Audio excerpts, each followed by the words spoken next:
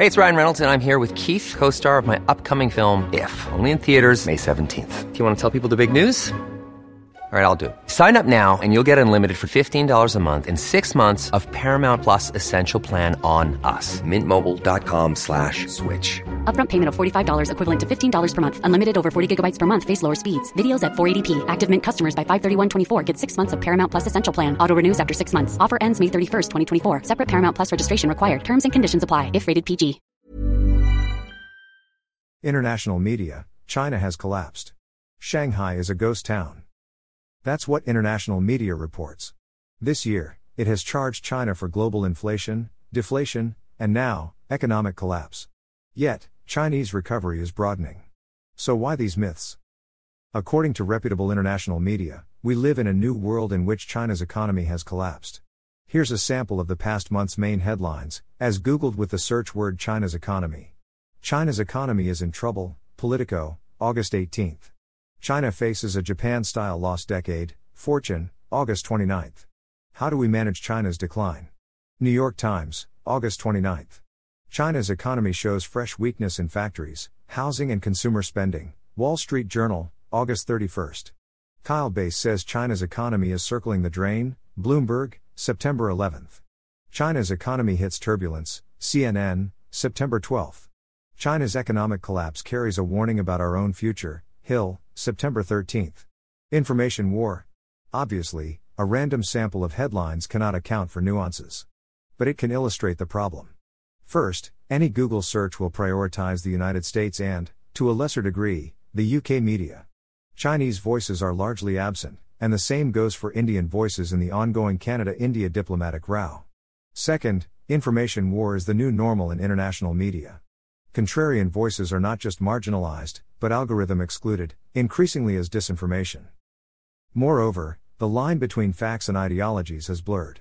The New York Times columnist Brad Stevens believes China's economy is on secular decline, denies climate change and promotes neoconservative foreign policy. In the process, anti-science and militarism is presented as a voice of reason.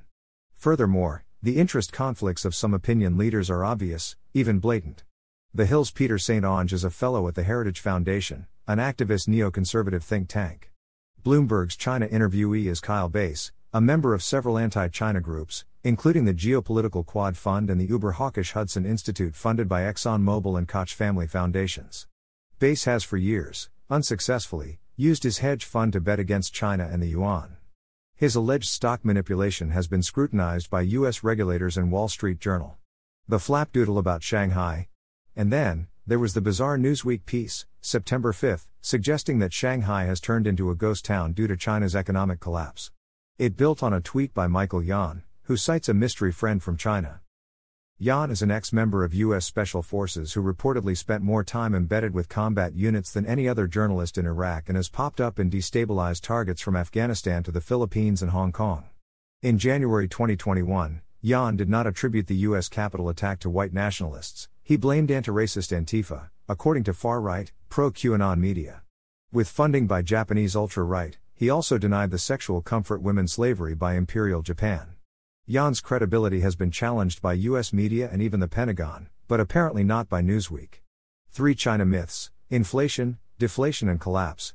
Setting aside the ongoing information wars, media trolls and the China collapse myth, what are the facts? When Chinese policymakers began to reopen the economy early in the year, international observers warned that the world's second-largest economy would turn into a global inflation threat. There was a problem with the narrative. Numbers didn't back it up, as I showed in an op-ed in early March.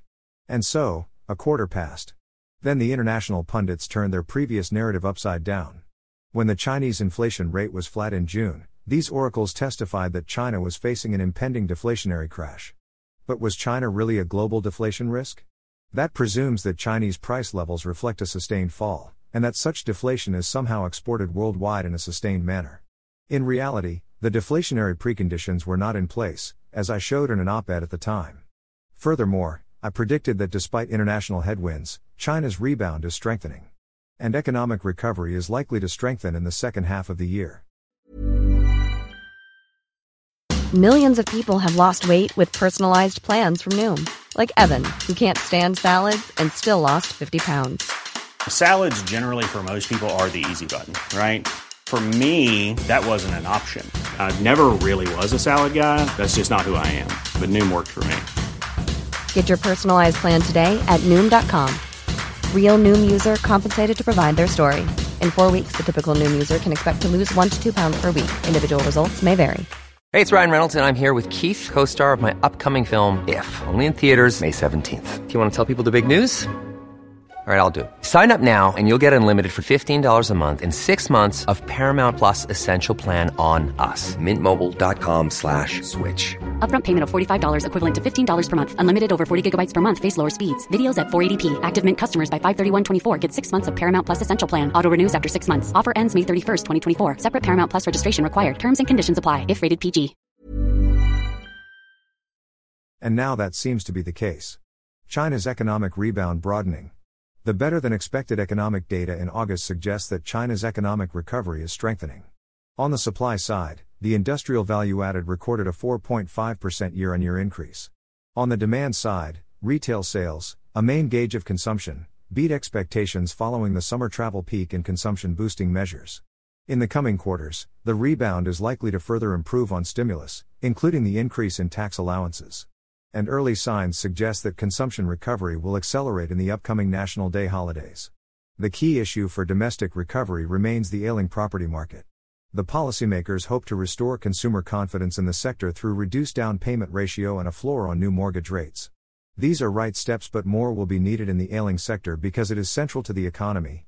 As recovery gathers pace in the first-tier megacities, policymakers also hope to see positive spillover effects in other cities and regions. Working-age jobless rates are at nearly pre-pandemic levels and rising incomes are boosting above-average deposit levels. Challenges and opportunities. Hovering at 20%, youth unemployment is too high. In the West, that is attributed to the weakness of the Chinese economy. Yet, the youth unemployment rate stayed around 10% in the early 2010s and declined with global recovery in 2015 to 2018.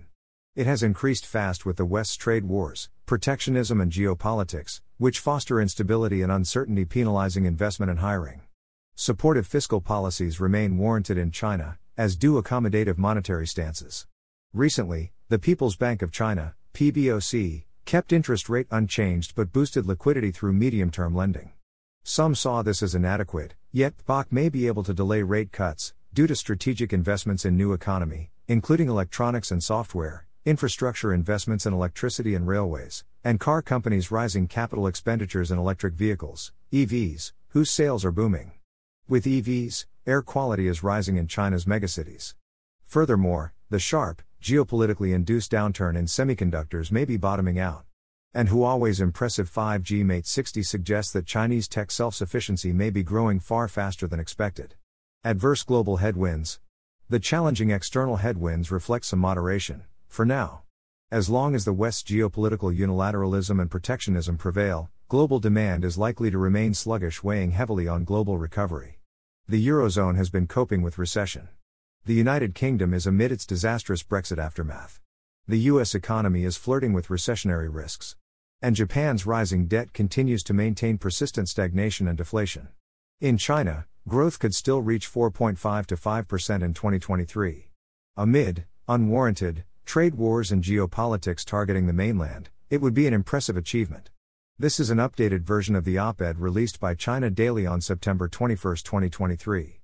Dr. Dan Steinbach is an internationally recognized strategist of the multipolar world and the founder of Difference Group. He has served at India, China and America Institute, US, Shanghai Institutes for International Studies, China, and the EU Center, Singapore. For more, see https://www.differencegroup.net/.